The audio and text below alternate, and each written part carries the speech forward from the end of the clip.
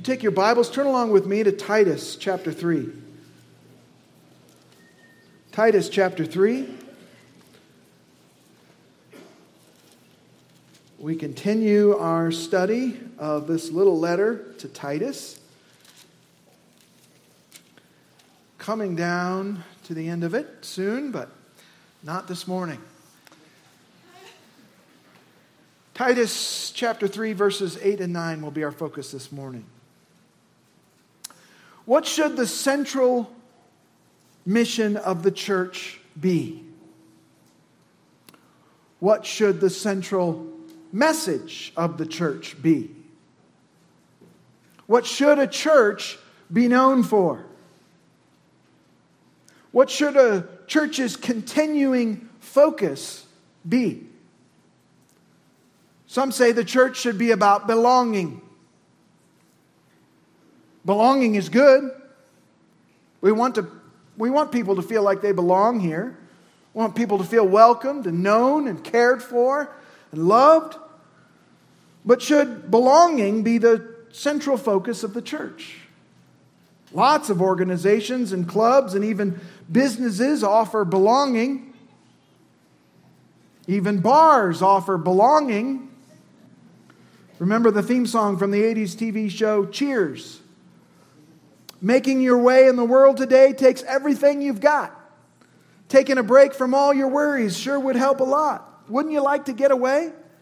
Sometimes you want to go where everybody knows your name.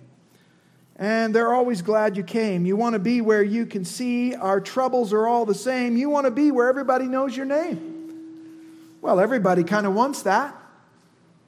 And lots of places offer it. But should belonging be the central focus of the church? Some say the church should be about cultural reform or political activism. Take back our country.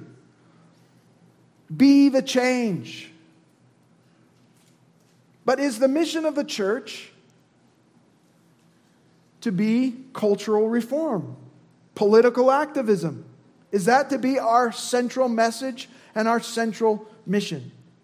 In our text this morning, Paul makes clear to Titus what his focus as a pastor should be and what the mission and message of the churches all around Crete should be. And likewise, we'll see this morning what the focus, mission, and message of the church today should be. So join with me in Titus chapter 3.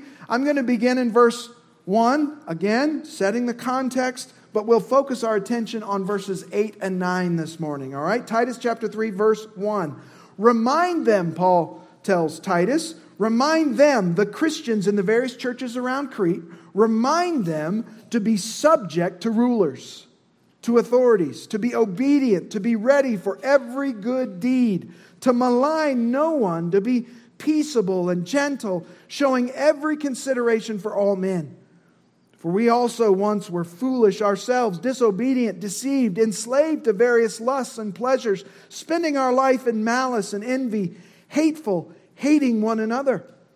But when the kindness of God our Savior and His love for mankind appeared, He saved us, not on the basis of deeds which we have done in righteousness, but according to His mercy, by the washing of regeneration and renewing by the Holy Spirit, whom He poured out upon us richly through Jesus Christ our Savior, so that, being justified by His grace, we would be made heirs according to the hope of eternal life. This is a trustworthy statement. And concerning these things, I want you to speak confidently so that those who have believed God will be careful to engage in good deeds. These things are good and profitable for men. But avoid foolish controversies and genealogies and strife and disputes about the law, for they are unprofitable and worthless.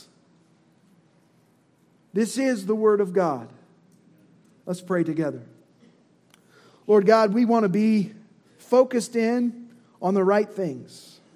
So many things clamor for our attention. So many different opinions about what the church is to be. None of them matter except yours. For Lord Jesus, you died that the church might live. You, through your blood and through your death, gave birth to the church. And so, Lord Jesus, as Lord and head of the church, we ask that you teach us this morning who we're to be, what we're to be doing, what our focus and message and mission are to be. Teach us, Lord Jesus, we ask in Jesus' name. Amen. Paul makes clear to Titus in verses 8 and 9 of chapter 3 what his focus as a pastor should be and what the central message and mission of the church, each church, is to be. Our own church has a mission statement. Cross and Crown Church is a gospel-centered community committed to making disciples who love Jesus Christ and who love others in Jesus' name. We are a gospel-centered church. The gospel forms the center and core of our community. At least that is what we are striving to be. Keeping the gospel at the center of our teaching, at the center of our singing and our worship, at the center of our fellowship and our discipleship and our unity. To be a gospel-centered church is to be a biblically faithful church. That's our conviction, that's our belief, and that's our aim. So this morning, I want us to see from this passage 4 blessings of gospel-centered ministry. 4 blessings of gospel-centered ministry. First of all, Paul shares to Titus that gospel-centered ministry is trustworthy ministry. It's trustworthy ministry. In verse 8, Paul says, this is a trustworthy statement. This is Paul using a formulary statement that underscores the truthfulness and trustworthiness of what he has just been sharing with them. It functions a bit like Jesus' own statements in the Gospels when he would say, truly, truly, I say unto you. Jesus is wanting the crowd's ears to perk up and realize whatever he's about to say is true and vitally important to me. And that's what Paul is trying to get across to Titus here. By using the words, this is a trustworthy statement, Paul is underscoring that what he has said here is of utmost importance and is absolutely reliable. The phrase, this is a trustworthy statement, is similar in meaning to our statements, you can count on this, or you can take that to the bank. That's the idea. It's intended to underscore the truthfulness and certainty of what has been said. Paul uses this 4 other times in the pastoral epistles. In 1 Timothy 1:15, he says this, it is a trustworthy statement, deserving full acceptance. You should embrace what I'm about to say to you. It is a trustworthy statement, deserving full acceptance, that Christ Jesus came into the world to save sinners, among whom I'm foremost of all. Now that's a trustworthy statement, isn't it? Jesus Christ came into the world to save sinners. Aren't you glad He did? That was His mission. That was His purpose. Jesus is still seeking and saving the lost today. It's a trustworthy statement. 2 Timothy 2:11, Paul says it again. He says it's a trustworthy statement, for if we died with Christ, we will also live with Him. If we are spiritually united with Christ at the point of faith through the Holy Spirit, if we die with Christ, then we'll also live with Him. So what then is the trustworthy statement that Paul is referring to here in Titus chapter 3, verse 8? It is the gospel message.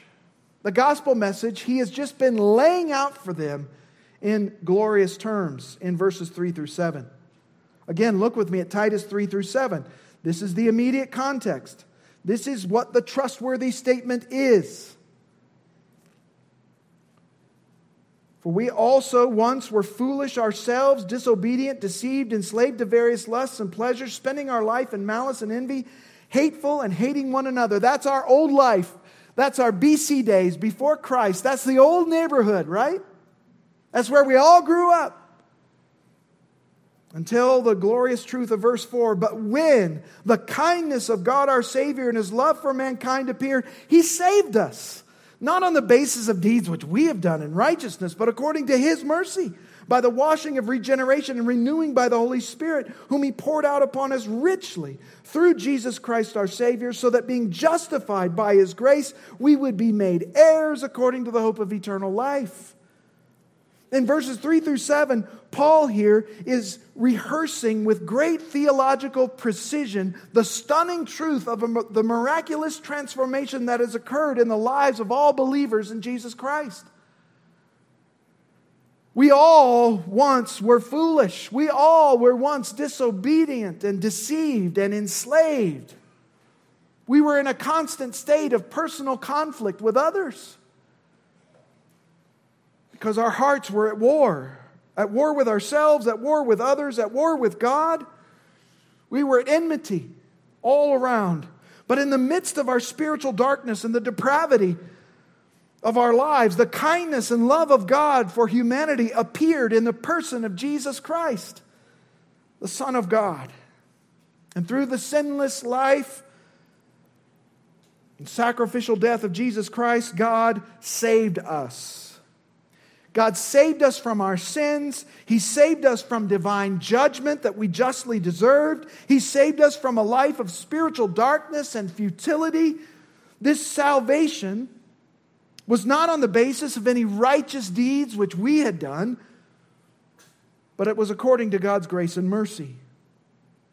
Our salvation was a gift of God's grace that was completely undeserved, a gift that could never be earned. And in saving us through faith in Jesus Christ, God washed us of all of our guilt, of all of our sin. He renewed us, giving us new life within. He regenerated us through the power of the Holy Spirit, who was poured out upon us richly, abundantly, lavishly, and who took up residence inside of us at the moment we believed. At the moment of our salvation, we were justified, declared righteous in God's sight.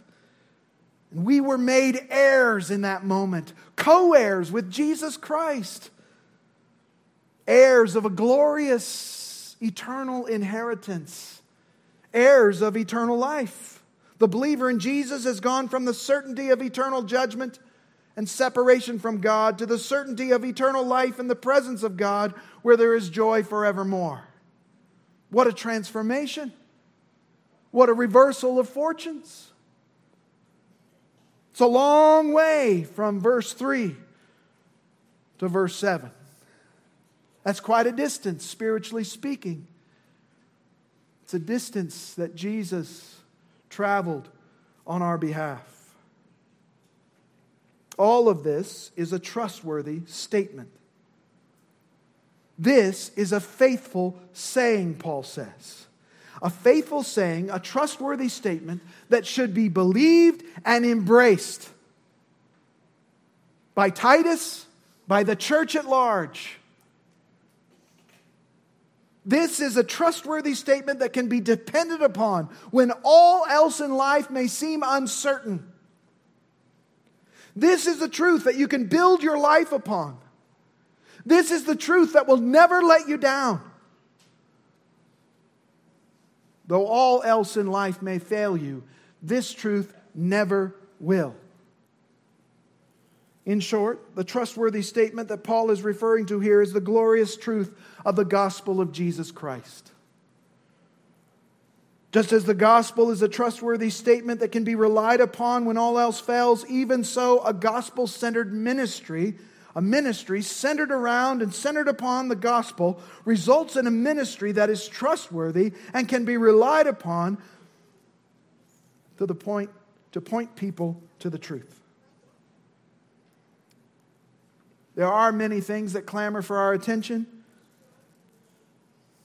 and that many people are tempted to make central to the church's message and mission. Cultural reforms, political activism, community service. As good as these things may be, and they all have their place, none of them are worthy of being central to the church's message or mission.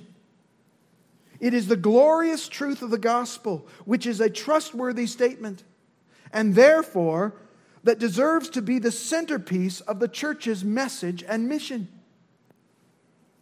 Paul in 1 Corinthians described the gospel message as a matter of first importance. That doesn't mean that nothing else is important, but it does mean that this is a matter of first importance, priority importance. 1 Corinthians 15, Paul says this, "Now I make known to you, brethren, the gospel, the good news, which I preached to you, which you also received, in which you also stand, by which you are also saved. For I delivered to you as of first importance what I also received, that Christ died for our sins according to the Scriptures, that He was buried, and that He was raised on the third day according to the Scriptures." This is a matter of first importance. This is why the gospel must remain central to our fellowship, central to our doctrine, central to our unity, central to our worship, central to our preaching. Because the gospel is a completely trustworthy saying and a matter of first importance, a church that makes the gospel central to its message and mission will be a reliable and trustworthy ministry, and may God make it so among us. Second, gospel-centered ministry keeps gospel proclamation central. Next, in verse 8, Paul says, "And concerning these things, I want you to speak confidently." Paul is issuing to Titus this list of marching orders here. He is to speak the truth of the gospel message repeatedly, confidently, forcefully. When Paul left Titus on the island of Crete, he had a clear mission in mind for Titus. Look back with me at Titus chapter 1, verse 5.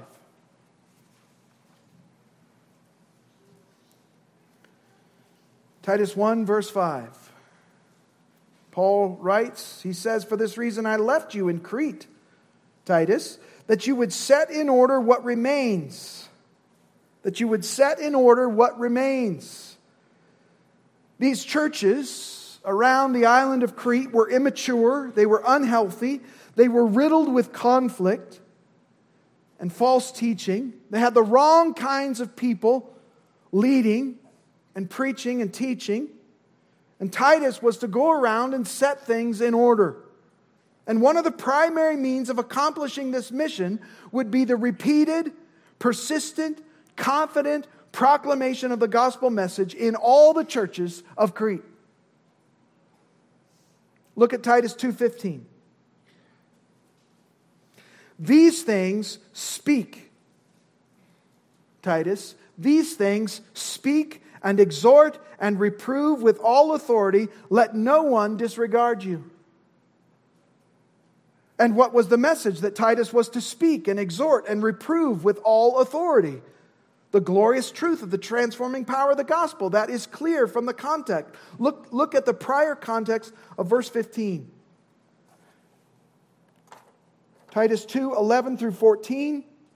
The prior context there says, "For the grace of God has appeared, bringing salvation to all men, instructing us to deny ungodliness and worldly desires, and to live sensibly, righteously, and godly in the present age, looking for the blessed hope and the appearing of the glory of our great God and Savior Christ Jesus, who gave Himself for us to redeem us from every lawless deed and to purify for Himself a people for His own possession, zealous for good deeds."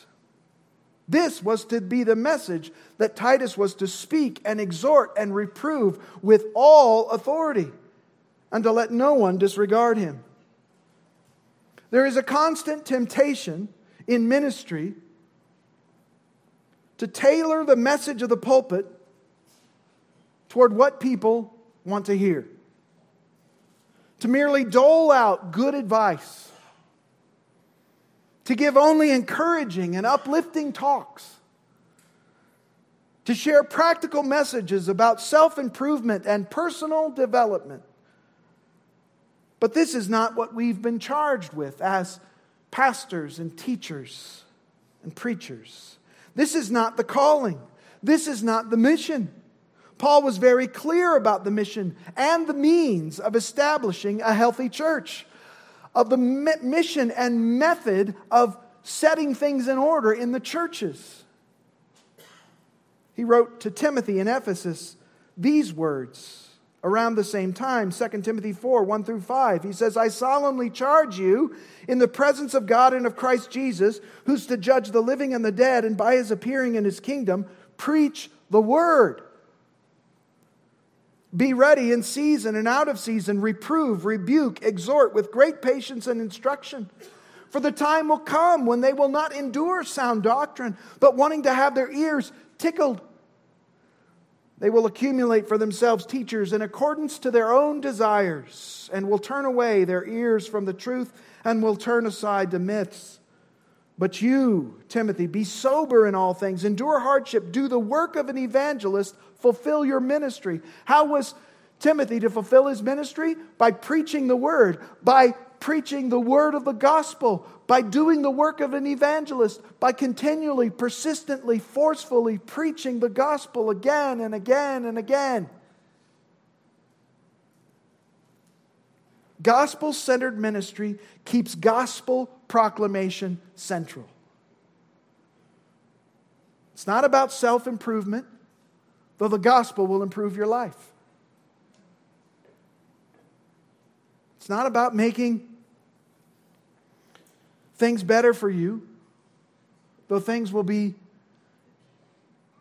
infinitely and eternally better for you through the gospel. But it is about declaring Jesus Christ and Him crucified as the glorious Lord who's deserving of all worship, who's deserving of our very lives. For He is the Lord of glory and the Lamb who died in our place. Thirdly, gospel-centered ministry promotes good deeds.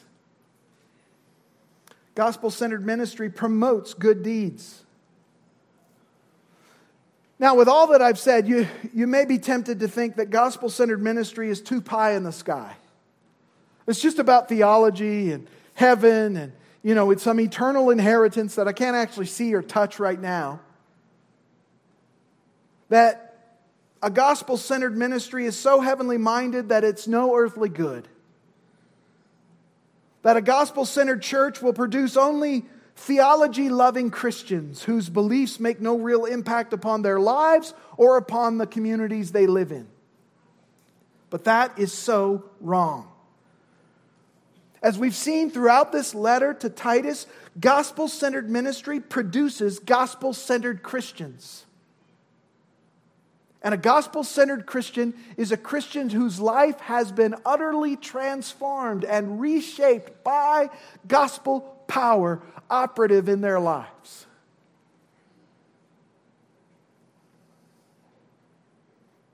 And this gospel transformation results in good deeds. Good deeds that are a blessing to all. Paul wants Titus to center his ministry and his message on the life-transforming message of the gospel, as he says here in Titus 3:8, so that those who have believed God, the Christians, will be careful to engage in good deeds. These things are good and profitable for men. The end result, the caboose on the train of gospel-centered ministry, will be Christians who are careful to engage in good deeds. Gospel-centered ministry has a way of promoting and producing good deeds, but it does so indirectly. It does so not from the outside in, but from the inside out. We do good deeds not to change us internally, but we do good deeds because we've been changed internally. We've been transformed. And as a byproduct, good deeds are produced. Lives are transformed as the gospel is proclaimed and believed. Chapter 2 laid this out for us. Look back with me at chapter 2. You may not even have to turn the page. Remember the instruction that he gave to each segment of the church? The older men, the older women, the younger ladies, the younger men, the slaves or employees. He went through each category and he explained how the gospel will transform their lives and make them different and be a blessing to those who come in contact with them. Older men will be good examples of the faith that younger believers can follow. Sometimes we say follow where I'm from. You can follow me as I follow Christ. Older women who teach what is good to the next generation of younger women. Younger women who love their husbands and children and devote themselves to loving service in the home. Younger men who are sensible, responsible, and examples of good deeds. Slaves or employees who are respectful and submissive to their employers in everything. Who are well-pleasing and not argumentative. As the gospel transforms individuals within the church, the basic building block of society, the family, is transformed. And from there, the corporate world is transformed as Christians go to work. Marriages are transformed as godly husbands lead their wives with love, and as godly wives love and follow their husbands and bless their homes with loving nurture and service. As homes are transformed, the workplace and community are impacted positively by Christian citizens, Christian neighbors, Christian employees who live by an ethic that makes them stand out as the light of the world, as Jesus said. And thus Christians in this way are to adorn the doctrine of God our Savior in every respect. To adorn the gospel by the way we live. We're showing it off. The engine that drives all of this life transformation outlined in chapters 2, verses 1 through 9, is found in chapters 2, 11 through 14, and it's the gospel. It's the gospel that drives all of this life transformation. And concerning this gospel, in verse 15, chapter 2, Paul says, "These things, the gospel and its implications for life, speak and exhort and reprove with all authority. Let no one disregard you." The gospel produces good deeds because it changes us from the inside out. There are some people who have foolishly believed and concluded and said that the world would be a better place without Christianity. You ever heard that? Christianity gets a bad rap these days. You feel it? No? Not aware? It's out there. After all, isn't Christianity responsible for terrible things like the Crusades, like the perpetuation of all kinds of bigotry and misogyny and hate? Hasn't Christianity impeded progress in the world? Wouldn't we be better off without Christianity? Far from it, friends. If Christianity was somehow erased from history, the world would be far worse off than it is today. Now, have Christians done terrible things in the name of Christ? You better believe it. I'm not trying to gloss over any of that. But the reality is Christianity has been a powerful and positive force for good in the world. Because Christians live transformed lives and do good deeds wherever they go, wherever they are. It was Christianity that radically elevated the identity and role of women and wives in the first and second century societies, putting them spiritually on an equal level with men. That was radical. Wild stuff. And it was controversial. People hated it. Well, the men hated it.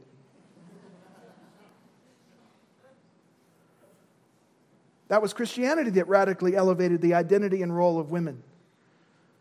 as fellow image bearers and co-heirs with Christ, right alongside men.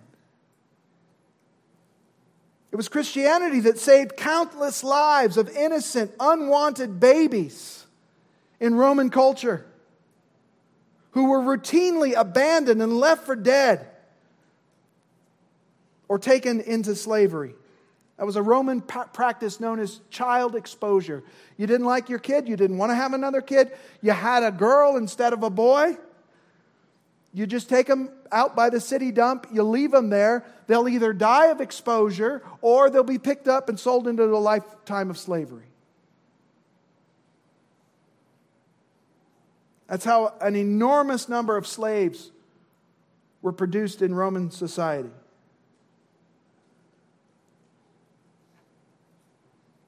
It was Christians who went out and found those babies and saved them and took care of them and raised them as their own. Why? Because they're image bearers. Why? Because Christians know the truth.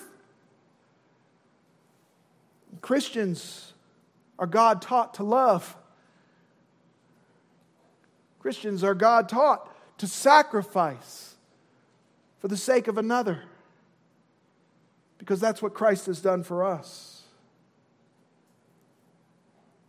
Christianity even gave rise to foster care and adoption movements that we continue to immensely benefit from today. Not only that, Christianity gave dignity to slaves and promoted their fair treatment as fellow image bearers. And in saying that slaves were fellow image bearers, Christianity effectively put a poison pill into the whole system of slavery, ensuring ultimately slavery's demise. Christianity was at the center of the development of healthcare training and healthcare systems and the establishment of life-saving hospitals around the world, which is why so many hospitals have the word Catholic or Baptist or Presbyterian in their names. You think that just happened? You think they wanted free advertising? No, there was an impetus within them. A spirit-wrought love for others and compassion to heal the sick, to care for the weak. These are just a few of the examples of the cultural transformation that has come from the lives of Christians living out gospel-transformed lives in their communities and doing good deeds. And we'll celebrate for all eternity the difference the gospel of Jesus Christ made in a depraved and darkened world. We don't know the half of it. But all of this is true because of the life-transforming effect of the gospel of Jesus Christ on individuals and the good deeds that they go out and do as a result. The gospel transforms us from the inside out, giving us new desires, new loves, new purpose in life.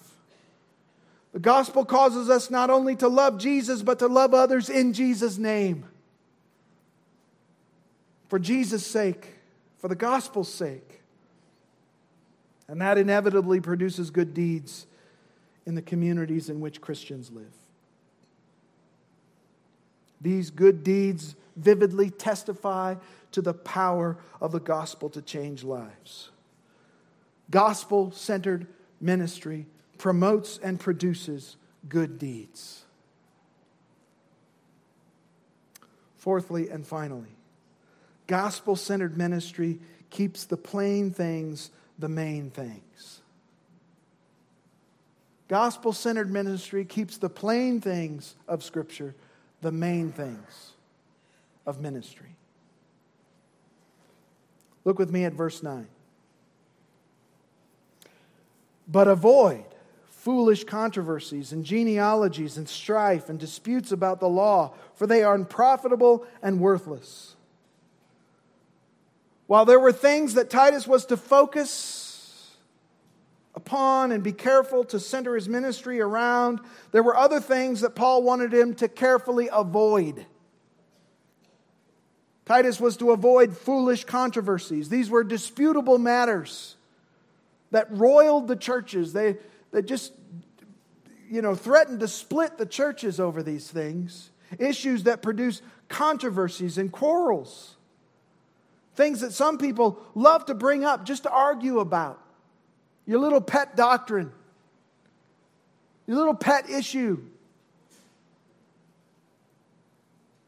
The same kinds of issues, divisive issues, were present with Timothy in the church at Ephesus. That's why Paul wrote Timothy and said in 2 Timothy 2:23, refuse foolish and ignorant speculations, knowing that they produce quarrels. One of the real problems in the churches on the Isle of Crete were false teachers who had made their way into the churches and into the positions of leadership and into the pulpits, and they were leading many astray, teaching all kinds of wild things that were divisive. Titus 1, verses 10 and 11. Just turn the page, perhaps. Titus 1, verses 10 and 11. Paul says, there are many rebellious men, empty talkers, and deceivers, windbags, especially those of the circumcision, that is, Jewish purported believers who had snuck in, but they were actually legalists, pointing people away from the gospel into a merit-based system of salvation, a works-based salvation. They must be silenced, he says in verse 11, because they are upsetting whole families, teaching things they should not teach for the sake of sordid gain. So Titus was to avoid these foolish controversies and those who teach them. Titus was also to avoid genealogies. Now, it's hard to say exactly what this was, but it was probably some kind of Jewish form of interpretation of the Scriptures based on both the Old Testament as well as extra-biblical stories. Stories that aren't in the Bible, that aren't authoritative, that aren't reliable or trustworthy. But they would teach those things right along with the Scriptures, blending them and mixing them, teaching false things. They also had a preoccupation with fanciful speculations based upon family trees and genealogies. Now, we don't really know exactly what all that was, but it wasn't the truth. It wasn't what the church is to be centered upon. It wasn't even in the Bible. You know how many churches gather today and they'll barely reference the Scriptures? They may not even open the Bible. May God protect us from such things. No, these false teachers were fascinated by genealogies, things not in the Scripture. We're fascinated by similar things, whether it be numerology or Enneagram. We have our own things that sidetrack us from the Scriptures. Titus 1, 13 and 14. Paul says, this testimony is true. For this reason, reprove them severely so that they may be sound in the faith, not paying attention to Jewish myths and commandments of men who turn away from the truth. They're turning people away from the gospel. Teaching Jewish myths and the commandments of men, legalism, and fanciful stories that entertain.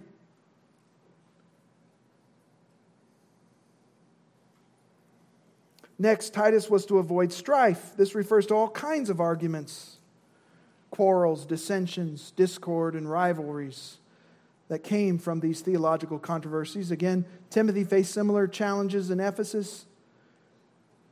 If anyone advocates a different doctrine, Paul says in 1 Timothy 6:3, and does not agree with sound words, those of the Lord Jesus Christ, and with the doctrine conforming to godliness, he is conceited and understands nothing.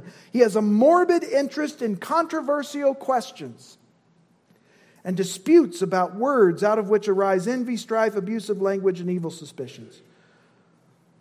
Because of all this internal strife, Paul told the church at Ephesus In Ephesians 4:31 and 32, let all bitterness and wrath and anger and clamor and slander be put away from you along with all malice, but be kind to one another, tenderhearted, forgiving each other, just as God in Christ also has forgiven you. Less speculation, less strife, more forgiveness, more kindness, more tenderheartedness. Finally, Titus was to avoid disputes about the law. Literally, these are scribal battles. Battle of the pins. Battle of the nerds. Word battles. Scribal battles. 2 Timothy 2:14, again, Timothy had the same challenges. Remind them of these things and solemnly charge them in the presence of God not to wrangle about words. Quit wrestling over words, which is useless and leads to the ruin of the hearers. 1 Timothy 1:6, some men straying from these things have turned aside to fruitless discussion. It's fruitless. When the gospel is placed at the center of the message and mission of the church will be focusing on both the plain things and the main things of Scripture and of the faith. Keep the gospel central. Keep Christ at the center.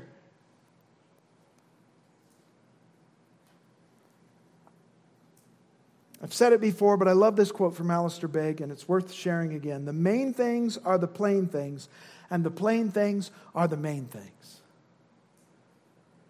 The main things of the Scriptures are the plain things of the Scriptures, and the plain things of the Scriptures are the main things of the Scriptures. In other words, it's the central tenets of Christianity that we must keep central to our life, to our church, to our fellowship, and to our teaching. The central tenets of the Scriptures are laid out for us in things like the Apostles' Creed. I believe in God, the Father Almighty, creator of heaven and earth, in Jesus Christ, His only Son, our Lord, who was conceived by the Holy Spirit, born of the Virgin Mary, suffered under Pontius Pilate, was crucified, died, and was buried. The third day He rose again from the dead. He ascended into heaven and is seated at the right hand of God, the Father Almighty. From there He will come to judge the living and the dead. I believe in the Holy Spirit, the universal church, the communion of saints, the forgiveness of sins, the resurrection of the body, and life everlasting. Amen. That's the central message of the church, summarized for us in just a few words. Likewise, our church's 10-point statement of faith summarizes very well the central beliefs of our church, of the Evangelical Free Church of America, and really the central beliefs of Christians for all time. It's a great statement of belief. These statements and others like them are helpful in summarizing Christian doctrine and in laying out the central truths of Scripture. Now, don't be misunderstanding. There are many other things that we believe, but they are not the main things because they are not the plain things. For instance, the details surrounding the return of Jesus. While the return of Jesus is a main thing because it's a plain thing, the details of it, how it's all going to work out, when, the timing, all of it, those are not exactly the plain things. If they were the plain things, we'd all agree on it.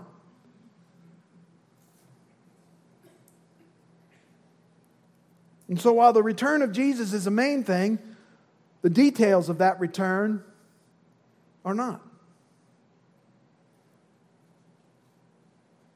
That's Paul's concern here in verse 9. That these controversies about tertiary issues, secondary issues, debates about secondary things would only produce strife and division within the church body and would be fruitless.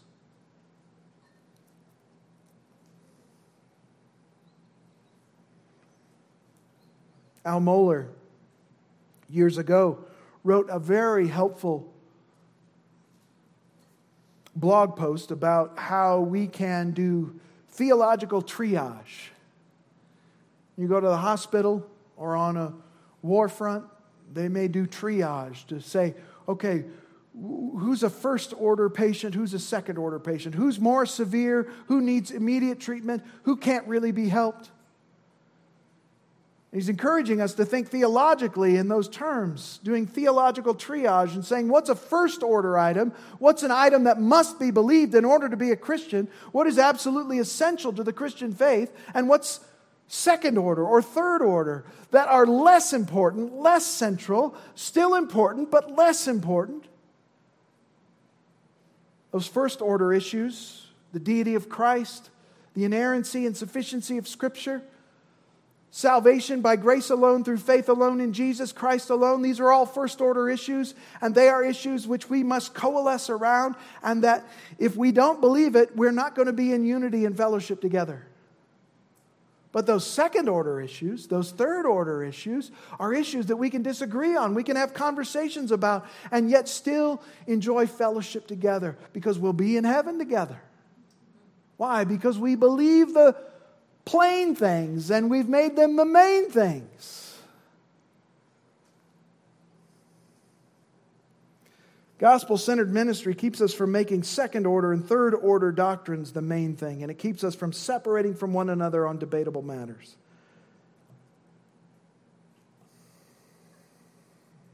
By the way, I put that Al Mohler article, linked it in the sermon notes on the app. Gospel-centered ministry solidifies our unity around the most central and important truths of the Christian faith, the truths of the gospel of Jesus Christ.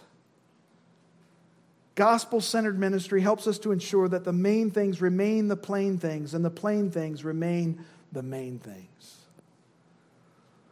The world desperately needs gospel-centered ministry because the world desperately needs the gospel. They don't need self-help. There's plenty of that out there. They don't need 4 steps to being more successful. There's plenty of that out there. They need the gospel. The church of today desperately needs gospel-centered ministry as well.